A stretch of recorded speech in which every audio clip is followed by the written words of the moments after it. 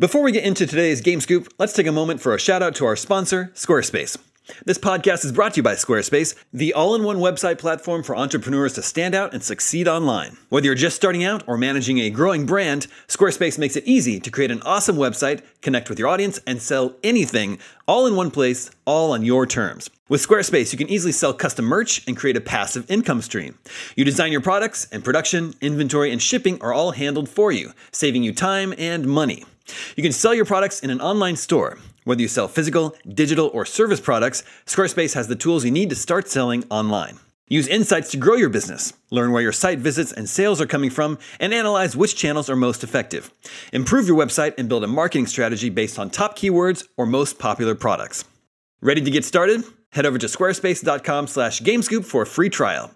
And when it's showtime, use our special promo code GAMESCOOP to save 10% off your first purchase of a website or domain. Who among us doesn't enjoy a good mystery? And especially when solving it means that I get to bring out my competitive side, even if it's just me against the clock. I just can't wait to uncover all the secrets. So June's Journey is a game that is completely up my alley, and I think you'll love it too. In June's Journey, a hidden object mystery game, you play as June Parker, who's on a quest to solve her sister's murder and uncover her family's many secrets. Each chapter brings you deeper into the story, and it's set in the Roaring '20s, so beyond uncovering clues, you get to experience the glitz and glamour of the time. June's Journey is definitely not a game I play mindlessly, which I love because I get genuinely invested, and a lot of it is a race against time, so there's a little fun added pressure of trying to find the clues as quickly as you can in each scene.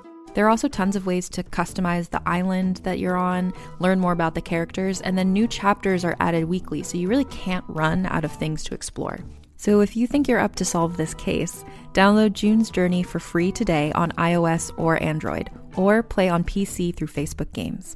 June needs your help, detective.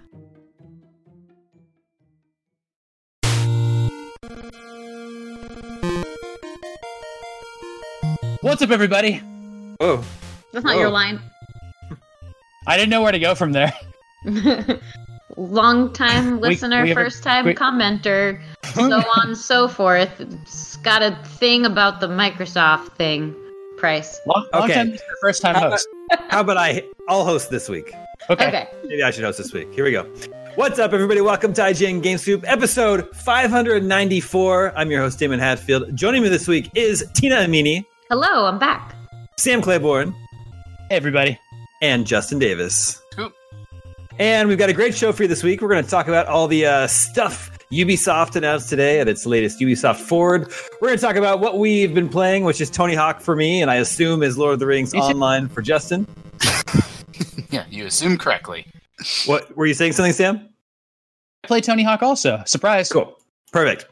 But first, what a week it has been for Xbox. They finally announced the Xbox Series S, and we finally know the release date and price for both consoles. November 10th is when the next generation of Xbox kicks off. Series X, $500. Series S, $300.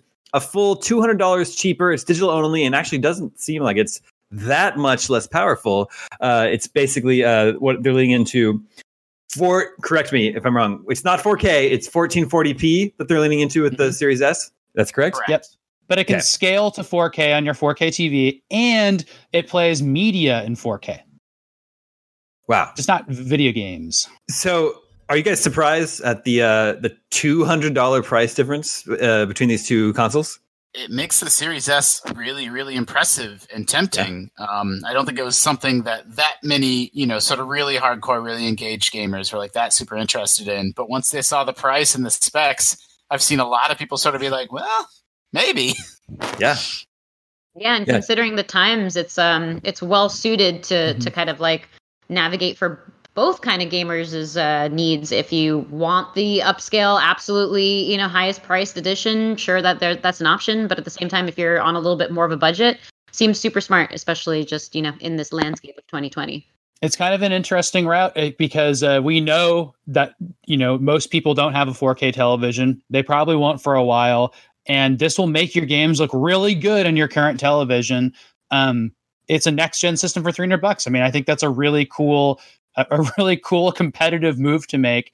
especially now that they have a subscription service to back it up.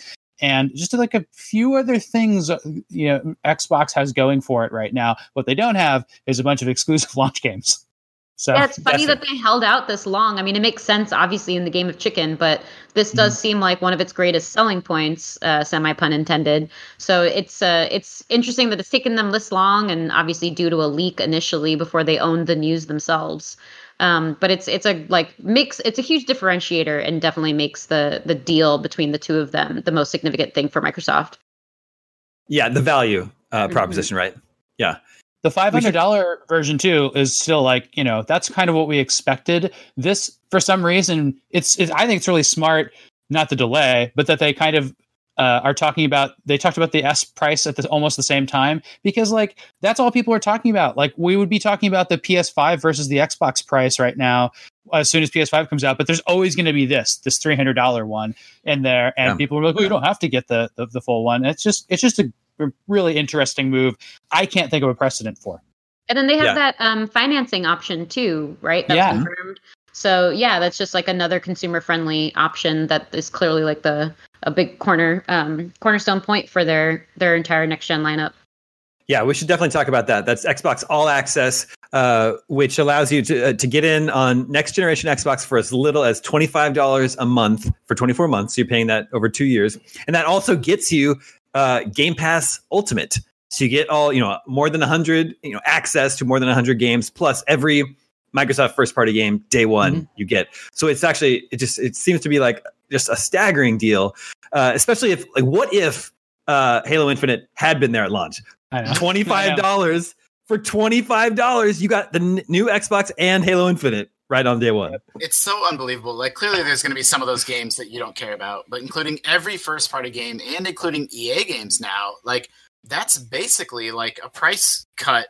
Like, you can imagine that console is $60 even cheaper than the PS5 is, because you don't have to pay $60 to get Halo Infinite. It's just baked into the price of that subscription. It's amazing. It's really, really cool. I want to circle back on and really underscore something that Sam said earlier about the Xbox Series S. The thing that impresses me so much, and that I think is so smart, is that it really did focus in on resolution. Like, if you have a 4K TV, we hope you seriously consider the Series X.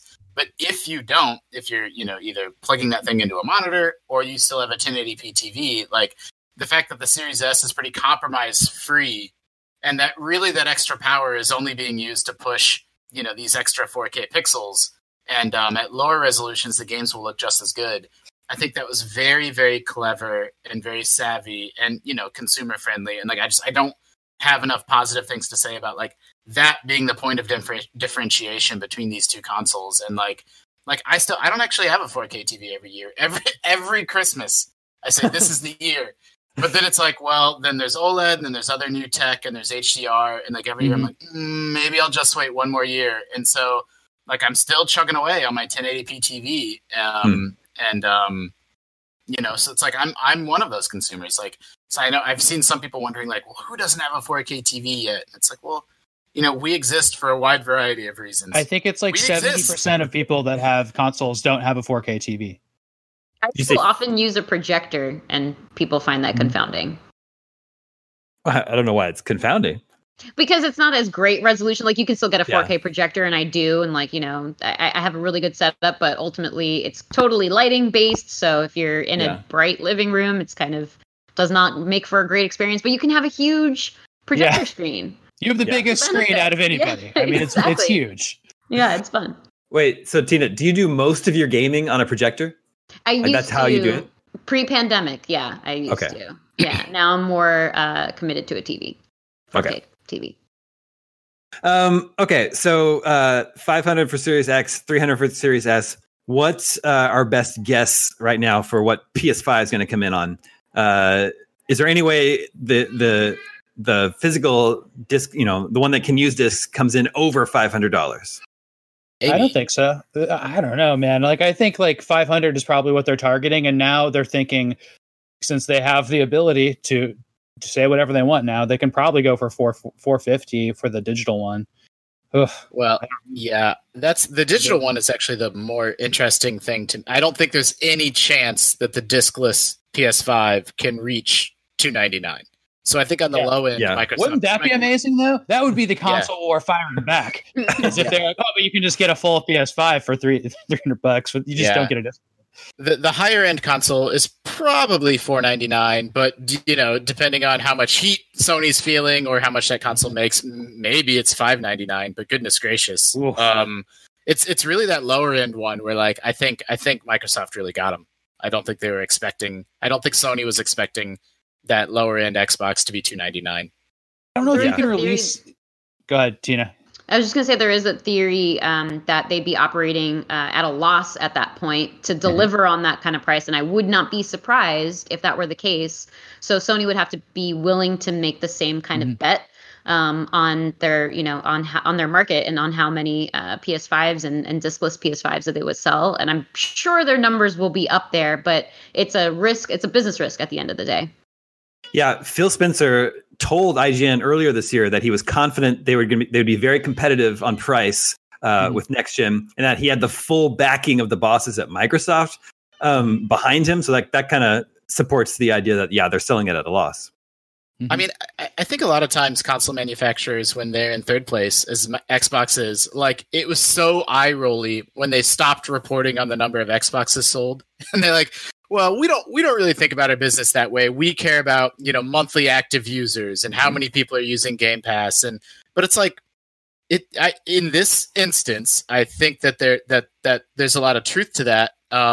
Because we see Game Pass on PC, for example, like it had this $5 a month, price. Like they seem to really genuinely be more interested in getting people into that ecosystem from any angle. Like there's even xCloud in like the developing world. Like, that's going to be, an ability to play these games without any hardware at all. It's Game Pass. That's what they care about. How many millions of people can they get subscribed to Game Pass? And then the console is just an excuse to get Game Pass in people's homes.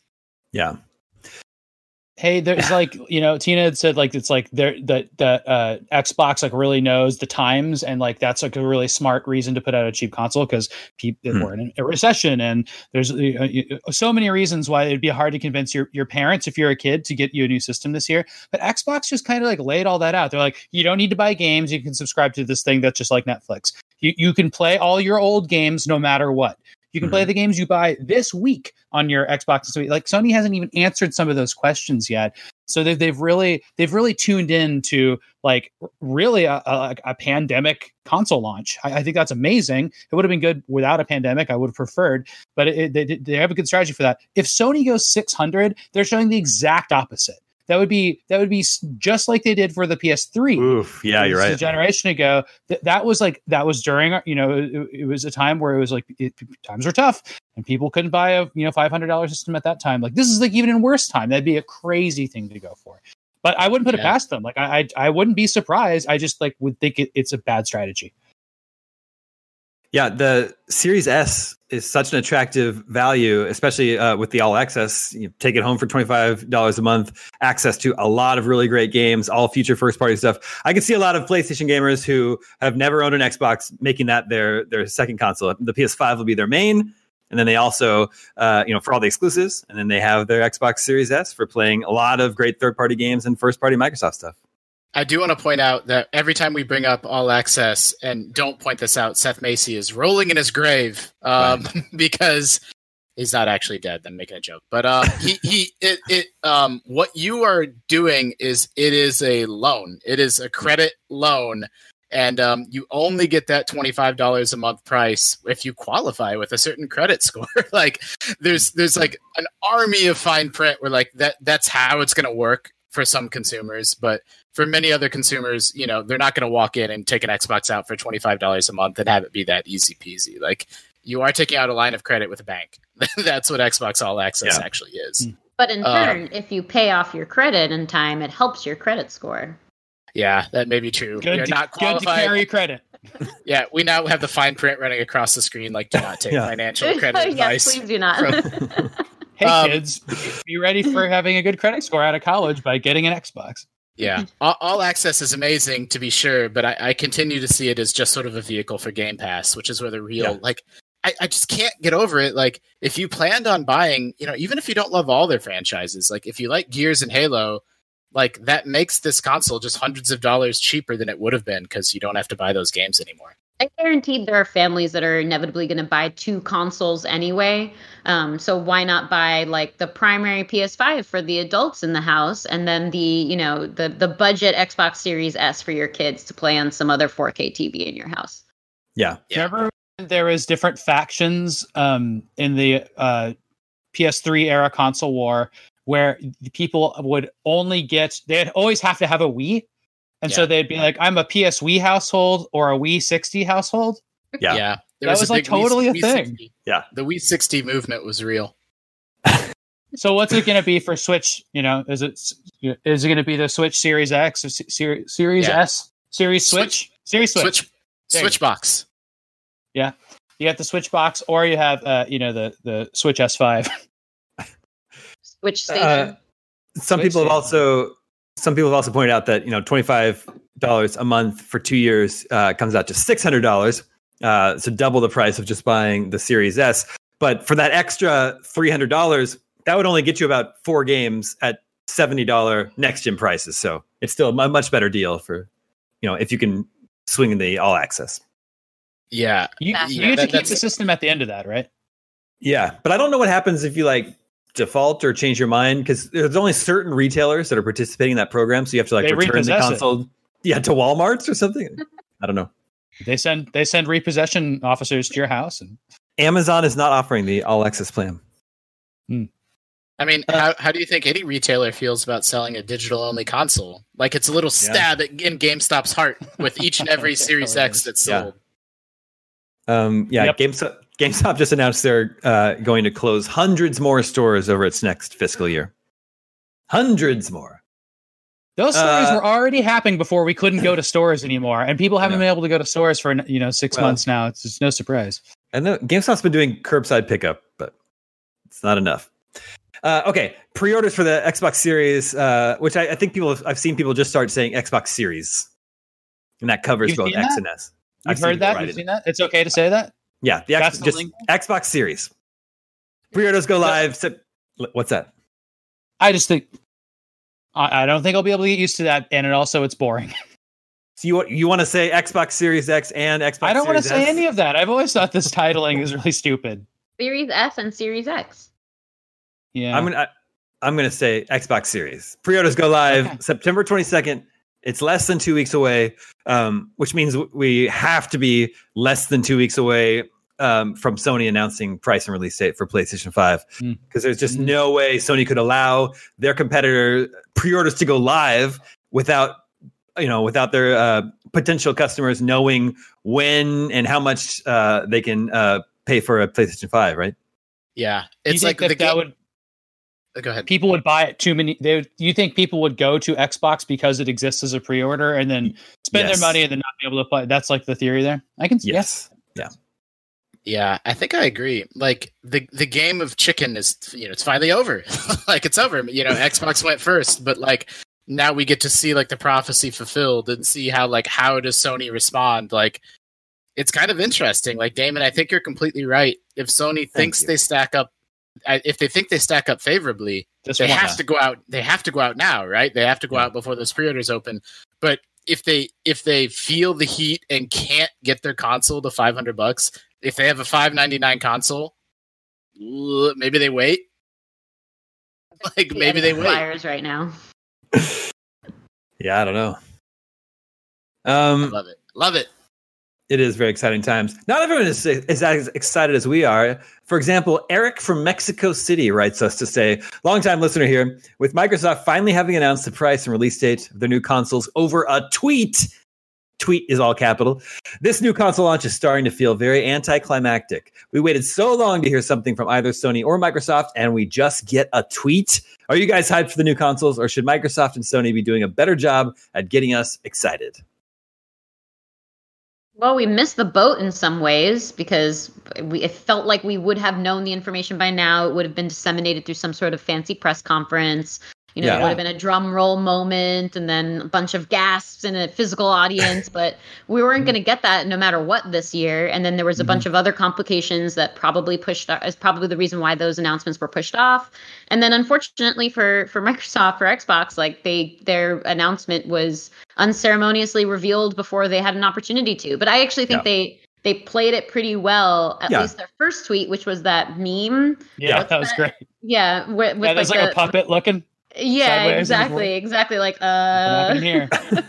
Yeah, it was very playful. It was very like human and genuine. And then they, you know, behind the scenes scrambled to make sure that they could get all of their official materials up to speed, because at that point you might as well just speak to it. We're like 2 months out from this thing releasing, shortly, you know, a short amount of time away from the pre-orders going up. So I'm sure they were close to it anyway at that point, and they figured they might as well own that part of the news cycle and confirm it.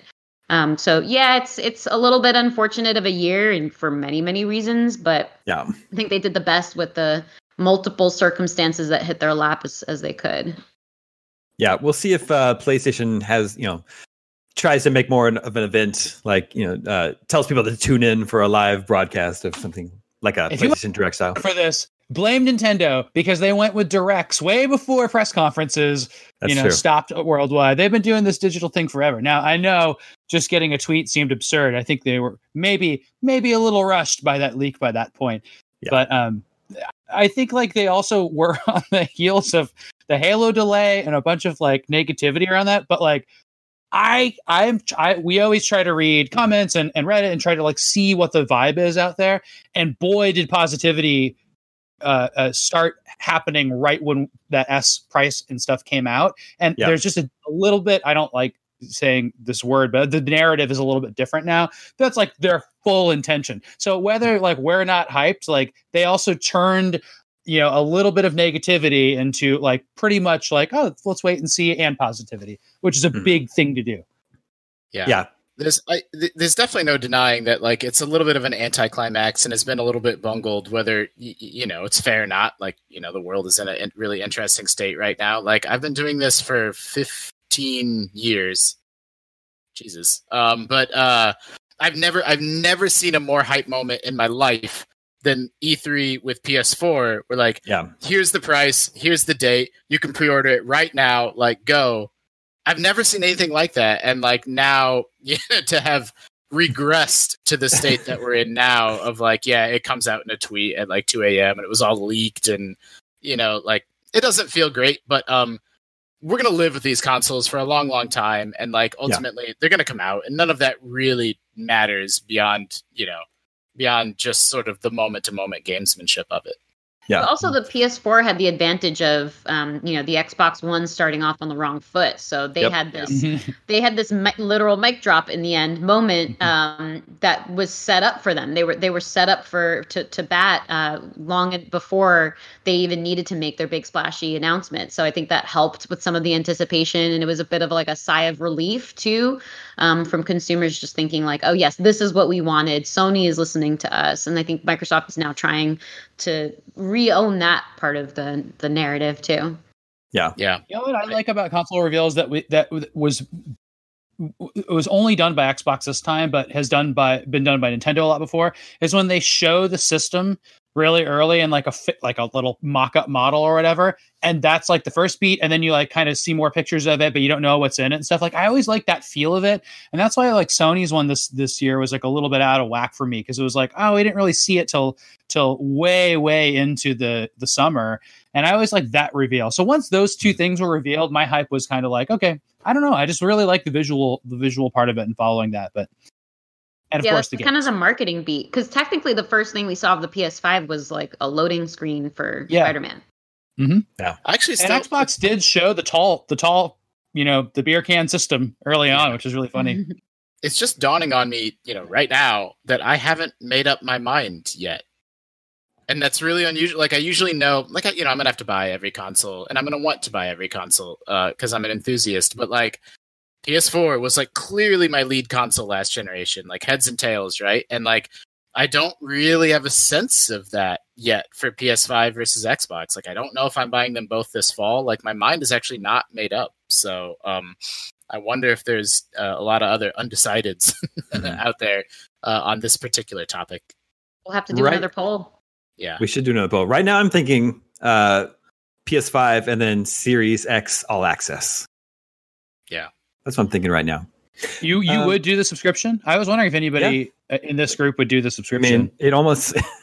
It's like if you can, I don't know why you would just buy the console and then you also have to buy Game Pass Ultimate on top of that, and then you have to buy all those games. It's more money to buy the console. Yeah. Before we move on, I've granted your wish. I ran a poll this morning that was called "Now that we know a little more about pricing on the next gen consoles, which do you think you're most likely to buy?" All right, so our audience today, the 17,000 votes are in. Say 50.8%. It just changed in real time in front of me. Wow, that was amazing. 50.8% say PlayStation 5 standard. 13% say PlayStation 5 digital edition. So that's a total of about 64% PlayStation. And then Xbox Series X is 29.8 and Series S is 5.9. So about 36% Xbox then. So that's up with. It was about 30 before. And so like really that like 6% boost is coming from Series S. Which is exactly what it's got. But that's kind of neat. Yeah, that's great. Good data. Before we move on, I would like to know why what Sam's problem with the word narrative is. I like that when we're talking about actual narratives because, you know, I'm a lit major and I like that and everything. I don't like it when it's used as like it's basically a substitute for the word lie or when it's used in politics. You know, like, we're going to stick to the narrative. It's like got it's got a negative connotation to it, as if it's not the real story. It's the story that you are prepared to tell, the PR clarified story. But I think narrative, when you're talking about like community conversations, is more zeitgeist, which I know a lot of people don't like that word either. I think because it's like a stuffy sounding word, but hey, it's appropriate and fitting in the definition. It is. So. Yeah, it's also a replacement for like, you know, the discussion around the news becomes the news more than the news, which is a little bit like, well, this has more hype and momentum behind it. And I'm like, well, yeah, but what's the substance of like what's actually being said? We could just rename Twitter Narrative. What would be the name for individual tweets? Tivs? Narrates. I like Tivs. Did you see my Tivs this morning? Tivs is much more like the appropriate, like, you know, social media shorthand. I like that. Ooh, I like this. I'm going to re-Tiv this. All right. I'm going to slide into your Tivs later. No, that's you want to slide into your box. You slide into the box. Your DTs, your directives. Okay. Direct narratives. Okay.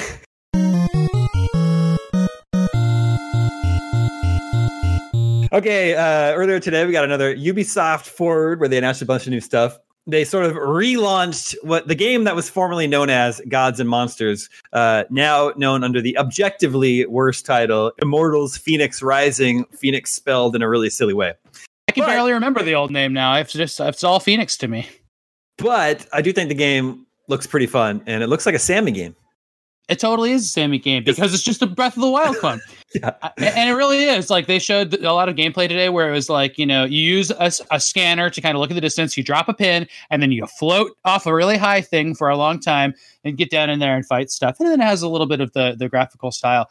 None of that is a negative for me. But it is for some of the other people on staff that I've talked to. They think it looks like generic Zelda, which I totally get. If it doesn't feel like it's its own thing. And boy, I watched all that footage today, like really intently, because I wanted to see like, is the Greek gods part of this going to be interesting? And I got to say, like, I grew up, my dad is a Greek translator, a classical Greek translator, and teaches ancient Greek. And like, I grew up in that, you know, him talking about that pantheon and stuff like that. And I really like it. And it's really familiar to me and cool. So that's something I'm also attracted to. But yeah, I'm hyped. Tina, what'd you think?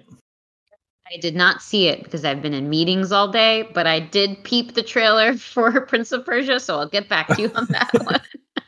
The name thing is silly. That's all. Well, if you just picture Breath of the Wild in your mind, you're very close to picturing. Yeah, apparently. I'm surprised by that. Phoenix. You know what's funny? Go ahead. Even from the materials I've seen, it doesn't like scream Breath of the Wild to me. But obviously, there was like a pretty extensive gameplay showcase apparently associated with the rebranding trailer and whatever else. So sounds like mechanically it is.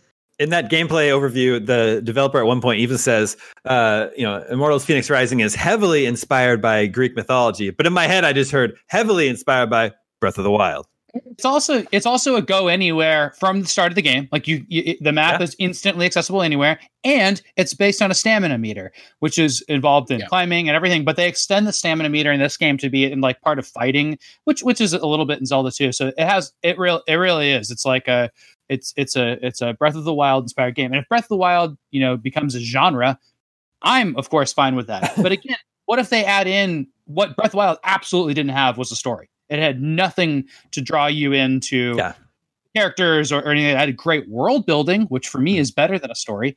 But this game has conversations and dialogue. In our preview, the writer Cam Shea, who read it, just loved it. He thought it was really funny. He thought the gods were had really good conversations with your character. And it's really weird because you build your character from scratch in this game, but everything you see for it is a woman. They keep showing this one model of, which is funny. But today they showed how you can design your characters. You can be totally crazy character designer too. As long as there's no weapon breaking system. Oh boy, I don't know about weapon breaking actually. Now that I think about it. Yeah, I want to add on to what Sam was saying. Where if there were 1,000,001 games and open world games are completely, subsumed by this Breath of the Wild style, go anywhere, climb anything, this would feel worse. But no one else has really tried. And so why, Breath of the Wild sold 22 million copies, won every award that there is to win, absolutely made a stamp on the industry. And then every other developer looked at it and said, nah. We're fine with just having invisible walls everywhere, and we don't need to let our players climb anything or have that level of freedom. So it's it's great. I'm glad that someone else is finally kind of trying to build on that and iterate on it. My level of personal goodwill for one developer sort of biting off another and sort of copying them a little bit is informed by how widespread it becomes. We have 1,000,001, Metroid likes, but there's not that many Zelda likes out there. And so I'm happy to see other talented teams giving it a shot until, if it becomes super saturated, my opinion might change. Yeah. I think actually Ubisoft got close to that before with Assassin's Creed Odyssey. My memory of that is that you can climb pretty much anything in that game. But so I agree with Sam. Immortals Phoenix Rising looks fun. I'm definitely going to play it. But man, the trailer that they showed today, the music was so tonally off from, I think it was just a total miss of the mark. It's like they were playing it was like a remix of a funky James Brown song. And the lyrics were, I got ants in my pants. Yeah, I thought that was really strange. And that's how they re-revealed the game. It's a lot. Yeah. Yeah. Anyway, that's coming this year. Immortals Phoenix Rising is out December 3rd. Now we can go to the Prince of Persia Sands of Time remake. This is a game that I played back in the day. I think I played it on PS2. Did anyone else play the original game? Yeah. Oh yeah. On GameCube. Yeah. GameCube. I think it was on everything, Xbox as well. Tina, did you play the original? I think I played an hour or two. It was one of those borrowing moments of my childhood. I remember liking the game. I haven't really thought about it a whole lot over the last 17 years, but I don't know. Is it cool if they're remaking of any game Ubisoft could remake of any Prince of Persia? Is this a cool one to pick? It's the beloved one. What's funny is that it's Ubisoft in their promo of this. They said it was their first remake ever in Ubisoft company history. So if you think about it, they've done remasters, but not remakes. That's we did an interview, and our interviewer Brendan followed up, and I was talking to him about it a little bit. But yeah, that's what they're claiming. I didn't do the research, but he looked into it a little bit, and he's a great list-based encyclopedic person. So I thought that was an interesting tidbit. It's cool they have the same voice actor coming back to re-record dialogue. The main voice actor I saw, but then the others just aren't. Well, they only mentioned the prince. Yeah. Most online, everything that I'm seeing, everyone's very disappointed that the game doesn't look better. It doesn't look like it's not like a Resident Evil 2 remake graphical leap, right? It's current gen. Yeah. Our producer Borba says the princess was recast, the voice actress. Okay. Thank you, John. Yeah, I think that it looks like, current gen for one part, and I know it'll be, they said you can play it on the next systems. So that just doesn't mean it's being upscaled or anything. But it has it's weird because they showed all this mocap and it looked like really good mocap and they showed acting and stuff. But then like when I actually saw the characters' faces and stuff, it just looks a little bit uncanny valley to me. Like it looks like they're trying to go like between cartoony and realism, and it doesn't look great. But then at the end of that trailer, they show outdoor environments, like a bunch of like fantasy palaces, and I was like, yes, that's what I'm interested in. Yeah, when you think of remake, at least, of recent times, Final Fantasy VII comes to mind. I think that was the last remake we got. And like, that's a huge difference. And obviously like different circumstances there. Who knows how long the production time is between the two of those games. So kind of an unfair comparison to make. But in general, I think like if you weren't told that it was a remake, would you think it was a remake or a remaster? Exactly. Yeah. That's a good point. It looks like a nicely done remaster. Yeah. Like we've complained about this on the show before. We're like, remake and remaster is so fuzzy and can mean any number of things. Like Final Fantasy VII Remake at one end of the spectrum, like just completely redone and blown up and re-envisioned. And Resident Evil fits into that bucket too. But Link's Awakening is one that I always think of too. It's just like, wow, that's a remake. And so I think remake has like sets a certain expectation level that like remaster doesn't. My perspective is that measured up against those games, I completely understand people's disappointment, but like, I still think about it as a game from 2003 that I liked quite a bit, and like it feels like they're just sticking a little more closely to like to the original vision. 2003, 2002. I think it's 2003. Yeah. 17 years ago. I was talking about this earlier with Tina. There was this funny quote, which was it said that they had fixed a couple of things, including camera and like it was like this list, and I was like, that's exactly what people wanted for Mario.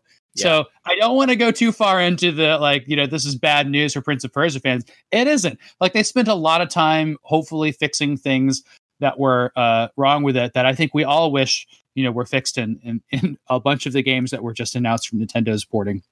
There's definitely an element of like, Nintendo did literally nothing at all in the Mario 64. It's the exact same game, and it's one of my favorite games ever made. But the camera's bad. Like there's stuff about that game that like would be nice to be fixed. And yet Ubisoft does try to go in and fix this stuff and gets more heat than just. They're catching more flack than if they would have just up-resed and ported the original game. They said they added some puzzle stuff, which I think is cool because that game had some kind of puzzles that they used a lot or you get really stuck on and stuff. That was good. But the thing I was also remembering now is that they also, that game's famous for a rewind feature. Mm-hmm. And it was just like, that was like kind of technologically impressive at the time too. And that's just another thing that's like I know we demand when we're playing retro games now is like include your rewind feature. I just think it's funny that's a part of that game. But it would be great if you put out. Nintendo would never do this. But maybe they do it with an easy mode or something. But it'd be really cool to play a platformer like Mario Sunshine or 64 with a rewind. That would be really neat, and it would take some of the annoyance out and let you practice a lot. Mm-hmm. Anyway, Sands of Time is that the remake is out in January after next-gen consoles are out, but not being made for next-gen consoles. Or Switch. Yeah, well... Play them with backward compatibility, so... Yeah, you could probably do that. I don't know, maybe, as with so many of these remakes that are announced, maybe it'll come to Switch later on down the line. Yeah. I don't know. We keep hearing those rumors that Nintendo is asking developers to prepare their games for 4K for the Switch. Oof, yeah, that was another bump to that rumor this week, right? Yeah, yep, exactly. The Scott Pilgrim game, which disappeared from stores years ago, is getting sort of relaunched, coming back this holiday. So that's cool. But if you bought it before, you do have to buy it again. That game ruled. I can't believe they got the rights to the soundtrack and the license and all that stuff sorted out to have that game come back. That's just like a brawler with really, really awesome pixel art and music. Very cool game. An update. They gave us an update on Watch Dogs. It's in its post-launch content. It's getting Aiden Pierce, the protagonist from Watch Dogs 1. Well, he's so He's so iconic, Damon. I know. Yeah. So beloved. When we talked about who should be on video game Mount Rushmore, it's Aiden Pierce and then Mario. Yeah. And then of course the main character from Watch Dogs 2. That guy.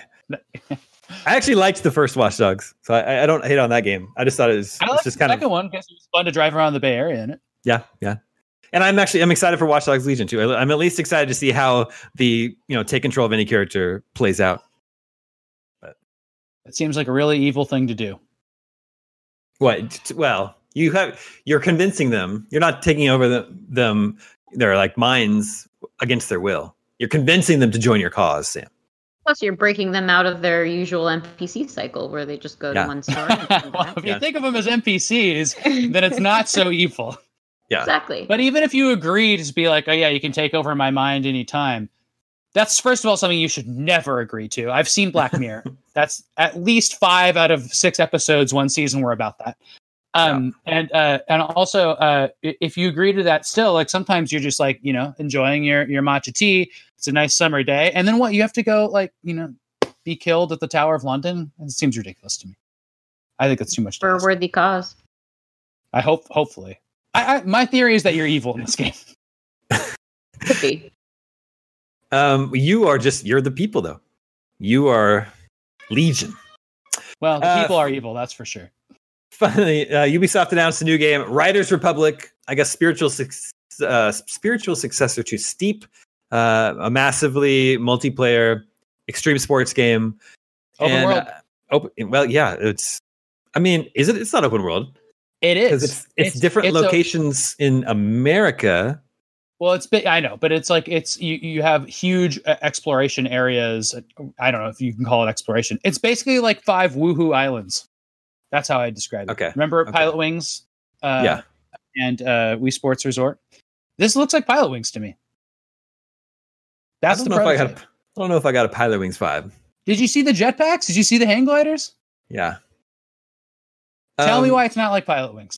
Because Pilot Wings is a solitary experience. And not so quite as as soon as goofy. you add in multiplayer, Damon's out. I know. And I am too, usually. But they do have a big multiplayer component to this. But I really don't like extreme sports or sports of any variety. But I do like Pilot Wings, and I liked Wii Sports Resort, and I like the idea of like having a big open area to do kind of aeronautic based tricks and stuff like that. I think that's cool. Well, they showed this footage of just like, dozens, or if not, probably not hundreds, but dozens of like bicyclists going down a mountain and people crashing. So I thought maybe it was going to be a battle royale at first, but they never said those words. They just call it massively multiplayer. Mm. It just seems Ubisoft seems unique among the bigger publishers, and just like how many different new types of games and projects they're willing to just throw against the wall and see what sticks, right? Because like last year at E3 they announced that Roller Champions, their like roller derby game, right? They talked about that more today too. Well, it's still not officially out yet, I don't think, unless they surprise launched it today. I don't know. I didn't. Yeah, but it's not like they haven't swept it under the rug like they have with Skull and Bones, which they did post about this week. Yeah, there's also Skull and Bones, and then there's Hyperscape, their battle royale that they just launched. I don't know. I think that kind of goes to show you like what it's like. Ubisoft is such a weird company. They're based worldwide, and they have so many teams, and a lot of those teams work on one project together, and then I think they all have pet projects. And man, when you're at Ubisoft, you must be thinking like when For Honor was being shown, and I was like, oh yeah, this game is you can attack people in groups, and it's kind of sluggish and stuff. They said today has 25 million players. That game is going so strong. If you can take bets like For Honor and then have it be like a giant game that lasts forever, like you're going to start taking bets on other things, Yeah, for sure. Riders Republic is out February 25th, which is just days after Far Cry 6.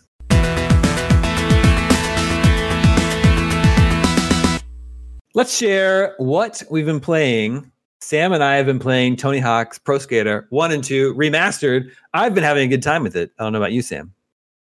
I have. I've never played those games. I've discovered that I haven't played those games enough to know what I'm doing at all. And I remember playing them, with friends, and my friends being really good at them. And so I hated them. And so then now when I'm playing by myself and I'm trying to learn, I'm just awful. And like I went through the tutorials, I unlocked the school, and I know what I'm doing. But like I also have this other thing working against me. I wrote the strategy guides for the skate games, and I got really good at those, like super good. And everything in my muscle memory is just totally screwing with me when I play Tony Hawk. But I get it. It's so fun. Combos are great. I don't know how to do them. If I knew how to play this game, it'd be the best. And I'm working on it. I'm learning. That's funny you say that, because I actually didn't ever play the skate games, but I played a lot of Tony Hawk 1 through 3. So my muscle memory is just like slowly starting to come back. It felt familiar right away, but I just have to sort of like relearn how to do everything. For me, it's all about grinding and then connecting grinds. So you manual from like, grindable object to grindable object, keep your combos going. It really bothers me that you have to do the teeter-totter when you're manualing, but you can grinding for a long time. But you can pump stat points in your balance to where you don't even have to worry about it eventually. Oh, really? Yeah. Well, that's a really good tip. There you go. And this was this week's episode of Damie's Tips. They also just don't really make games like that anymore. It's so arcadey. I love the whole concept of it. You have 2 minutes to complete as many objectives as you can. I didn't remember that. It is funny. It's like putting in a quarter. Yeah, it's great. I love it. Yeah. Jess, I know you've played Tony Hawk games in the past, but you're still just playing Lord of the Rings Online. Yeah, I do want to check out the Tony Hawk remaster, but for a little bit, like the first one that I owned and like really played a lot of was 3. And I played 1 and 2 at friends' houses, but like 3 and 4 and those maps and like, that was Alcatraz and like that era, like that's my memories. And so I want to play 1 and 2 to like, close this gap and like, see how it compares to 3 and 4, which I'm really fond of. Not played it yet. Get excited for Warehouse and School, because that's where I've been playing. I do remember School at my buddy's house a lot. Everybody does. Yes, I am still playing Lord of the Rings Online.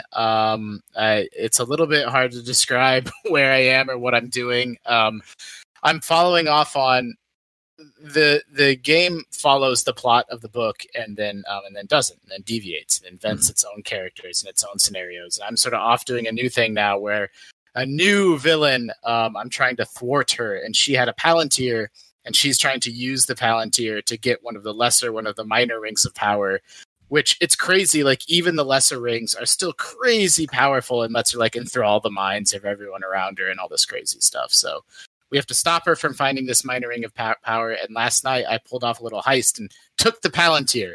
She doesn't have it anymore. Is it a dwarven ring? It's just one of the lesser rings. Like it's not even one of the dwarven rings. It's just a lesser magic ring of power. Like, it's not even like a numbered, like one of the 9 given to men or anything like that. 3,000 rings to rule them all. Yeah, basically. To wield that power now? The game, I don't have the ring yet. I think it's unlikely that I'll be allowed to wield that power. They're all evil. Yeah, they are all incredibly evil. So that's going to delay. That's like this long sort of epic quest line that's going to stop me from getting into Moria, but I'm going to get there eventually. The game does this thing, and I say it with love. Every MMO does this, where like expansions come out every 2 years or so, and they have to kind of tread water and fill time in the meantime. And I'm at the point where they were adding things to the game before the Moria expansion came out. And so, like, that's where they invented this whole storyline, this whole plot line while they were working on Moria. And so I have to sort of grind my way through that quest line before I sort of get back on track. Before you all write in and say the 3 elven rings are evil, I know. But if Sauron gets the One Ring, then the elves will be powerless because he betrayed them by creating the One Ring to be able to control them. But I know, until he gets it, they're probably fine. They're all right. Well, that's good to know. They were created without his control. He just ended up, binding the One Ring to them. Tina, you just had a week off. Did you play any video games? So I did Marvel's Avengers. So I'm not super far in. I think maybe I played like 2 or 3 hours. So I'm a little ill-equipped to pass judgment. But I did frustration quit at one point. So that's kind of the current status of where I'm feeling about that game. Yeah, so basically there's this scene where you have to pull a lever, and then you pull that lever, or you like flip a switch or something, and then a bunch of enemies come out, and then you gotta like go across the other side of the room and flip that switch, and a bunch of enemies come out, and then you gotta go back to the first switch and do it all over again. And at that point I was like, nope, gotta go. I can't do this right now. So yes, frustration quit about 3 hours, 2 hours in. I hear that the general consensus seems to be that single player is good, and the multiplayer is kind of where the issues come into play in terms of the grindiness. It's all that Switch. That's all multiplayer is. Well, if that's the case, I very much agree with that assessment. But apparently it's a lot of, there's just a lot of different currencies. And so there's a lot of confusion around it. And then, the grindiness, which is unfortunate because the thing I was most looking forward to about this game is the multiplayer. Because it feels like a good excuse to hang out digitally with friends. Like I'm actually genuinely considering picking up Destiny 2 all over again, just for that purpose alone. If you guys want to play. We're all playing Final Fantasy 14, so you should just play that with us instead.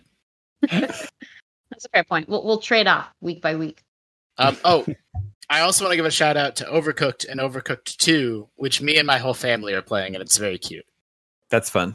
Including the 3-year-old. She insists on having, a Joy-Con in her hands herself. Half the time she's holding it upside down. Yeah, that's like my 2-year-old nephew. He always wants to take the controller. I'm like, but you don't know what to do with it. Yeah. But in the case of Overcooked, like she can't do anything because she's 3, but she's old enough to know if we've given her a decoy controller, and then she gets really mad. So we have to actually put her in the game, and then she just sort of stands in the corner the whole level. Well, it's like an extra challenge. Yeah, and then it's like depending on if my wife and I are in a good mood, it's like it's fun, and we're not making any progress. But then it's like, if we had like a stressful day or whatever, we're like shouting at our 6-year-old, like, "Why? You were supposed to be chopping the fish. Come on!" Like, I hit the wrong button. I'm sorry. So it's a real test. I would say it's a real test of familial bonds. Yeah. Tina, last week Sam and I were agreeing that we thought Kamala Khan was just a very likable character. We were a little bit surprised by that. Yeah, everybody seems to have that same opinion. So far, she seems nice as a character. Again, super early in. I do like one thing that's very cool is if you turn subtitles on in the single player game, they actually narrate some of her actions, and it's like a comic book would. So there's a lot more text in there than you'd expect from normal subtitle reading. So that part is very cool. Should her comic Ms. Marvel just start with issue 1? It got it's like maybe 5 or 6 years old now, and it's just the best. It's one of the best comics I've read, maybe ever. Actually, that entire run is just really, really great.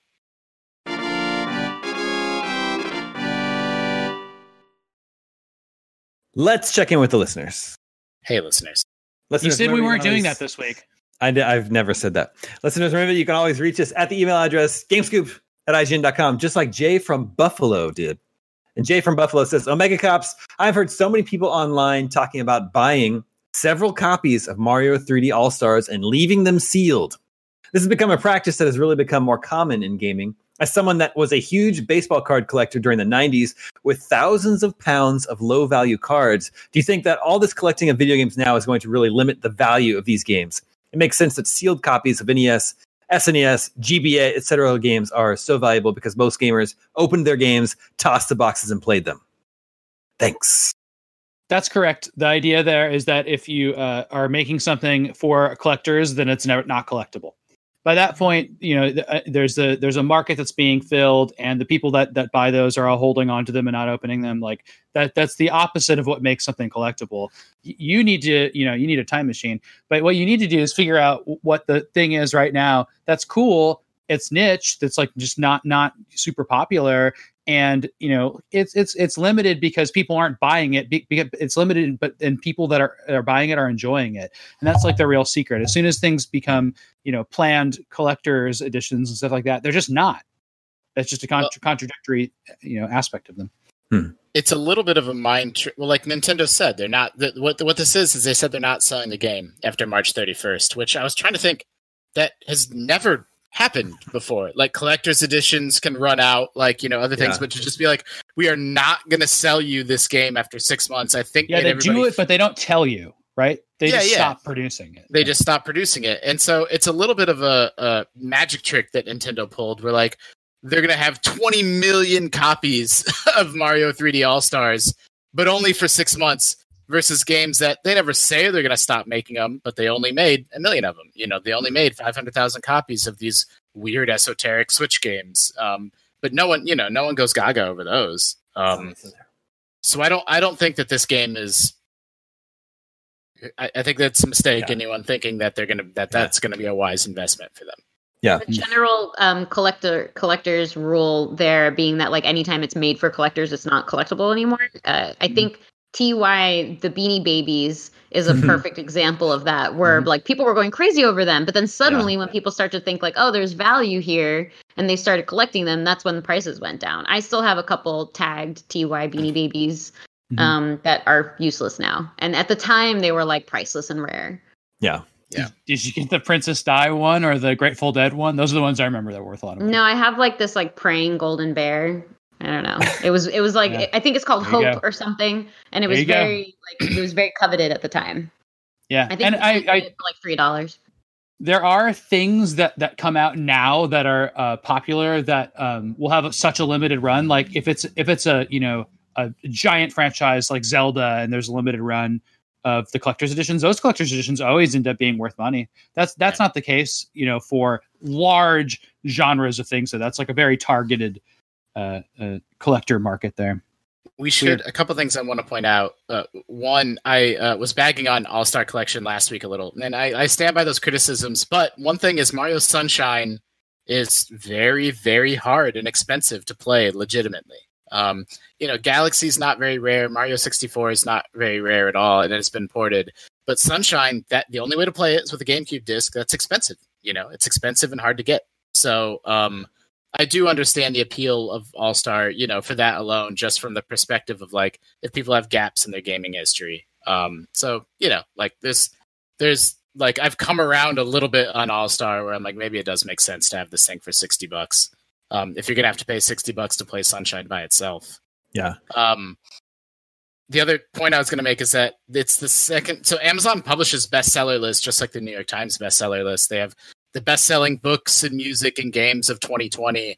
And in just this 1 week of pre-orders, Mario All-Stars is the second best-selling video game of the year on Amazon, behind only Animal Crossing. So, A, that's Go Nintendo. Amazing, go Nintendo. But B, like all the more reason to not believe that it's going to be remotely collectible. That's a good point. I know I'm also known for not opening things in boxes, but I really recommend you buy video games to open in addition to other forms of media. I think media should be opened. And I just think some things are fun to put on your desk in a box because the box is pretty. I think that's nice. Tina, last week we were saying, Justin and I were a little disappointed with Super Mario 3D All-Stars. Just the fact that they're just ports, not remakes, not even really remasters, not fixing things like the camera in Mario 64. There's no sort of extra special features, museum-like features that you've seen in other games like the SNK 40th Anniversary Collection. And then Sam was just super excited to have it. So what was your take? Yeah, Choose a side.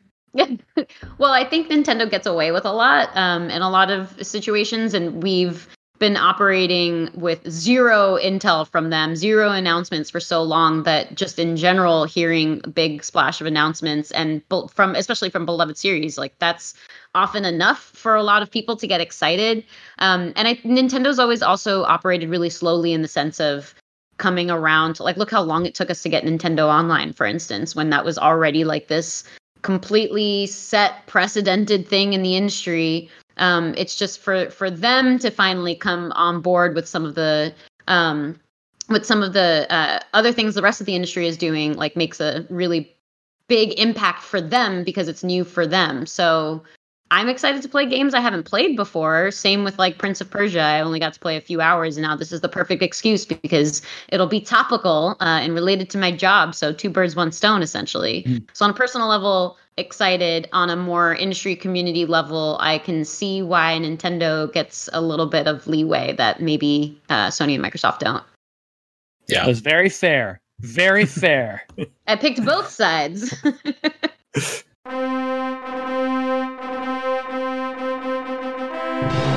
Okay, that brings us to Video Game 20 questions. But before we get into it, I can hear someone's phone buzzing as if they're getting texts or notifications, and I can see the YouTube comments already. Some people will find that annoying. It's not mine. It might be I'll Sam's. put mine on my knee. It's not. Okay. Yeah, it's vibrating on the Borba. table. It's probably John. I'm just giving you a hard time, John. Our 20-question suggestion this week comes from Jabari in Minneapolis. Let the questioning begin. Minneapolis. It's very cold in the winter. Very cold there. Does this game have snow in it anywhere? I was gonna say that too. A snow level. Really? So many games have snow levels. Yeah. Stand by. To be fair, a lot of snow levels are forgettable. Yeah. How would you figure that out? Like, if I had to Google any game I know, I guess I would look. The answer is yes. It's got snow. Snow confirmed. Yeah. Nice. Good work. Is this from before the year 2000? No. Is it current gen? Is it current gen? Is that what you asked? Yeah. No. Is this game three-dimensional? No. 2D game. Cool. Is this? Would you call this an indie game? No. That's 5. Oh. Okay. So some big first-party 2D game. Yeah, could be. Is it part of a franchise? Yes. Wait, why first party? Pennsylvania. Yeah. Why? Because it's not. I didn't mean first party so much. I think I meant third party if I said first party, but it's just like it's like from a big publisher. Okay. Is there? I want to say like fighting involved, but is that too vague? Is there fighting involved? Is there fighting? Yeah, I'm thinking like brawling or a fighting game style combat. Well, that's a different question. Do you? I want to know if you defeat enemies by a method other than jumping on their head. That's what I want to know. Not to take over your question, Tina, but I don't know if it's. No, I was going in the combat direction. You specified it. There might be. And you seem to have landed on a good one. There's probably other ways to defeat enemies, but I can't speak to specifics, so we'll pass on that one. It's not Castlevania, guys. Could be Sonic or Mario. Was this made in Japan? It's not part of a franchise, though. It is part of a franchise. Oh, it is part of a franchise. Okay. Yeah. Was this made in Japan? Yes. Is this published by Nintendo? Yes. Okay. Mm-hmm. Is this part of the Mario series? Tangentially. I think it's Super Princess Peach. Super Princess Peach or Wario something. Okay. Does this game star Wario? Yes. That's 10. There you go. I don't know those games that well. Some of them definitely came out before 2000, right? Several of them. Most of them are on Game Boy. Is this on the Wii? Yes. Okay, yeah, this game is called... Is this a platformer? Yes. All right, this game is called Wario... What is it called? The Wii Wario game. I played it. Yeah, I have it. Also, I thought that game was 3D. No? It's like it's a 2D game. Like it's set on the you go right to left in it and you explore. What's that game called? Man. It has a funny name because it sounds like it's going to be like a motion game or something. Like is it just Wario World? No, I don't think so. That's the name of the Virtual Boy game. So I'm gonna cheat. I'm looking it up. It's called Wario Tilt and Tumble or Rattle Around. That's not the one I'm thinking Crunch of. Or but it has a name like that. It has it's called Wario something. Oh, I was thinking of Wario World on the GameCube. Yeah, that's not it. The Wario one on the Wii is Wario Land Shake It. Shake It. See, it has motion in it. I remember that. Yeah. But I was thinking of a completely different game. I was thinking of the weird it's good. Game. And you go up to things and you shake the controller like this. It has motion controls in it. Is this Wario Land Shake It? It sure is. But I don't think that counts because you guys cheated. Yeah, we should have talked about it before that. We knew it was Wario Land on the Wii. But you didn't know the name. But also, Justin warned you that he was going to Google. You could have called it then. It's almost like you wanted us to cheat. No, I didn't. We lost, but were you impressed that I got to the point that it was Wario something something and it had motion controls mentioned in it? Yeah. But I feel like I'm doing this a lot these days, but I'm going to send this one up to the commission. Okay. Sure. Because I think if you know the game, that's the spirit of the game, just because you can't recall the actual title of the game. Yep. I feel like that's pretty fair. You can't know because you can't say, is it the Wario game on Wii? Like that wouldn't be it. There's only one. It's the only one there is. There's no mistaking. Like the point of oral language is like communicating an idea from my head to yours. And you know what the game is if I've done that. I think we did it. I think we did that out of our respect for the audience because nobody wanted the 3 minutes more of Mind Palace that I would have to go into that I was very, very on the edge of, but couldn't have gotten to. What if it was God of War on PS4, but you couldn't remember the name? So you said, "Is it the game with Kratos on PS4?" Fine. Would that be acceptable? Yeah. Or like, no, I think we've lost for that reason before. Or if it's like the second, like, oh, it's the second Castlevania game. Like, I think it's fine. Yeah, especially when you get into the granular titling. At that point. The problem is that Justin was picturing a different game. That throws off our consensus. Right, well, let's not bring up facts that deter from our win. That's actually a very good point where I literally was picturing a game that came out like 5 years earlier. I have fond memories of Wario World on the GameCube because I played that at my very first D3. And that game's not very good, not very memorable, but like 18-year-old me was like, I'm playing a video game before it comes out. Yeah, this is amazing. Sure. There's a developer next to me who made it. Yeah, for sure. Yeah. Okay, well, we'll run that one up to the commission, which are the viewers and the listeners. So let us know in the comments. Let us know in the Facebook group if you guys think that was a legitimate win or not. But thank you for the suggestion, Jabari from Minneapolis. That is all the scoops that we have for you this week. Who knows? Maybe next week we'll be talking about the price and release date for PlayStation 5. We'll definitely be keeping that snow question. I'll tell you that much. Snow question's a good one. Yeah. I actually never played that game, so I had to look up if there was a snow level in it. We saw that. We waited. Yeah, I know. I'm just saying that's why I had to look it up because I played it. I do it, Damon. Yeah, we wait for you. Do you want me to just say I don't know? Anyway, thank you, Justin. Sometimes thank you, Tina. Thank you, Sam. Thank you to Borba working from behind the scenes. My name is Damon. This is IGN Game Scoop, and we're out.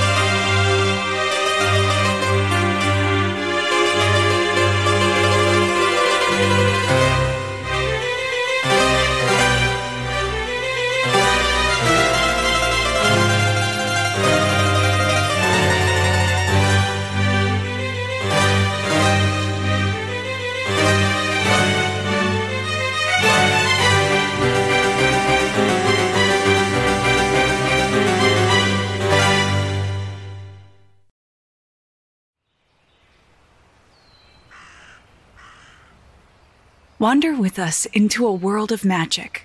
Do you like magic?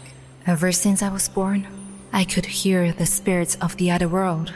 Where old stories take on a new life. If you break even one of these conditions, the consequence is death. And the world is teeming with possibilities.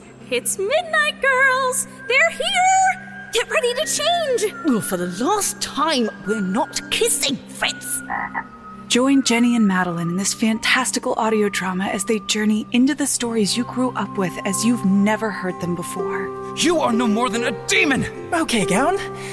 Let's do this. And reinvent fairy tales with a feminist twist. Ready for your next adventure? Then we'll see you soon in the forest of feminist fairy tales.